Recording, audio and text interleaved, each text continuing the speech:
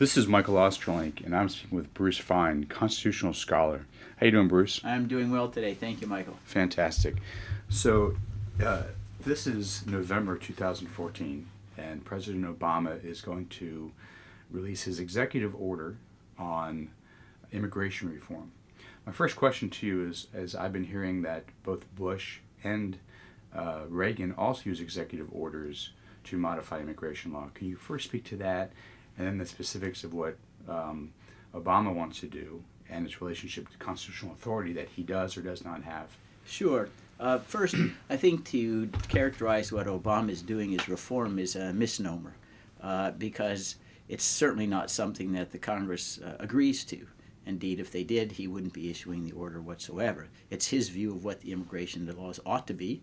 There are those who disagree. For example, those who think it's not reform would argue that he's giving preferential treatment to those who are in the country unlawfully over those who are waiting in line properly under the immigration laws to get immigration visas or permanent residence. And that could be viewed as a step backward rather than forward, because you're giving the signal that illegality pays more than legality. But putting that aside, with regard to the Bush and Reagan precedents there, simply because something has been done unlawfully initially doesn't make it legal, sort of like adverse possession. Repetition doesn't legalize something that's wrongful.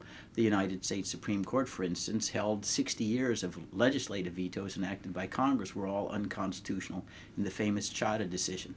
So there's nothing that's sacrosanct simply by repetition. Bernie Madoff doesn't make theft legal by continuing to commit larceny against a large amount of his investors. Now, with regard to the larger issue of the constitutionality of what Obama is proposing, we need to go back and understand what the origins of the pivotal clause in the Constitution were about. The clause reads that the President shall take care that the laws be faithfully executed. Faithfully, not sabotaged.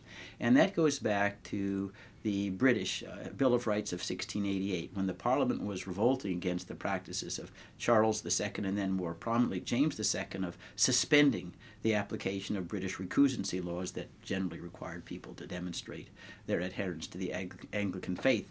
James was a Catholic, or at least a crypto-Catholic, and didn't want to enforce the laws in that way. And it was that experience that caused the Founding Fathers in the Constitution to oblige the President to take care that the laws are faithfully executed, just as the British Bill of Rights said that a monarch cannot suspend the application of a law without parliamentary consent. And if we look at what Obama is doing here, it's not the exercise of prosecutorial discretion, where on a case-by-case basis, a prosecutor decides whether, in light of all the resources and the severity of the wrongfulness, does this worthy a government action to impose a sanction.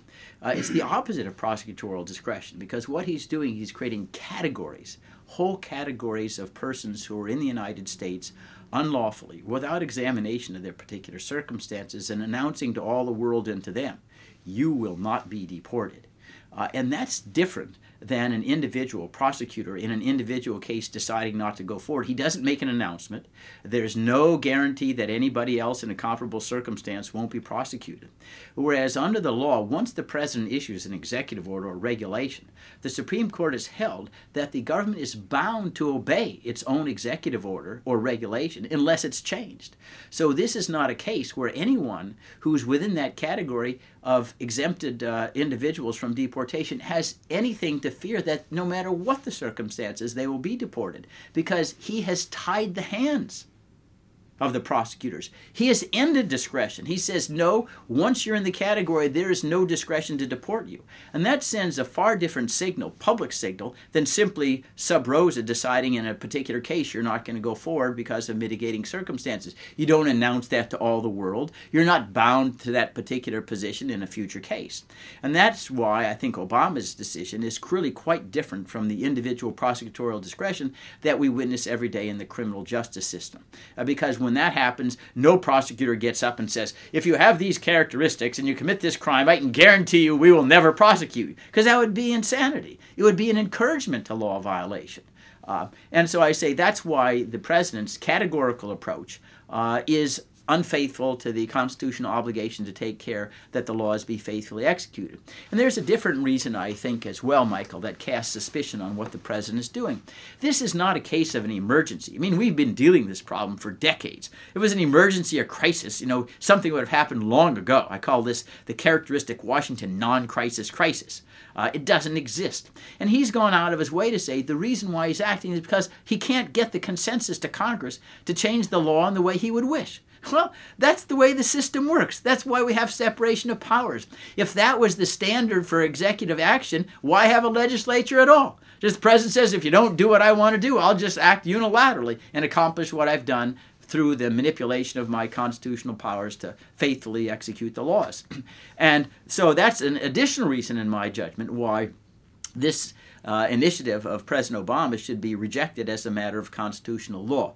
I'd make this final observation. I think the president really is playing with fire, and the Democrats are as well. Because if you look on all of the numerous laws on the books, most of them, I think, with regard to non-enforcement, are ones that the Republicans don't like. Obamacare, a host of regulatory laws, even the civil rights laws.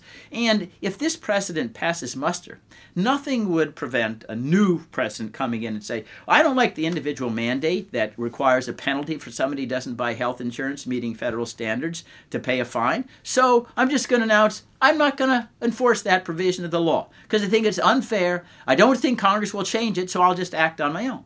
And think of even like the Voting Rights Act. The president could come in and say, well, I have limited resources, so if you have a population that has an enrolled voter list of 50,000 or less, don't worry, I'm just going to decide as a matter of prosecutorial discretion never to look at you. So you can go flout the law. And you can go across the boards on all of these statutes where presidents can make whole categorical exemptions. It doesn't repeal the law in toto, but it claims a huge gap in enforcement.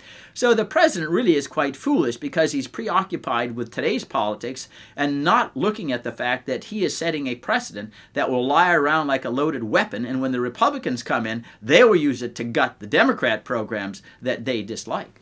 Thank you, Bruce.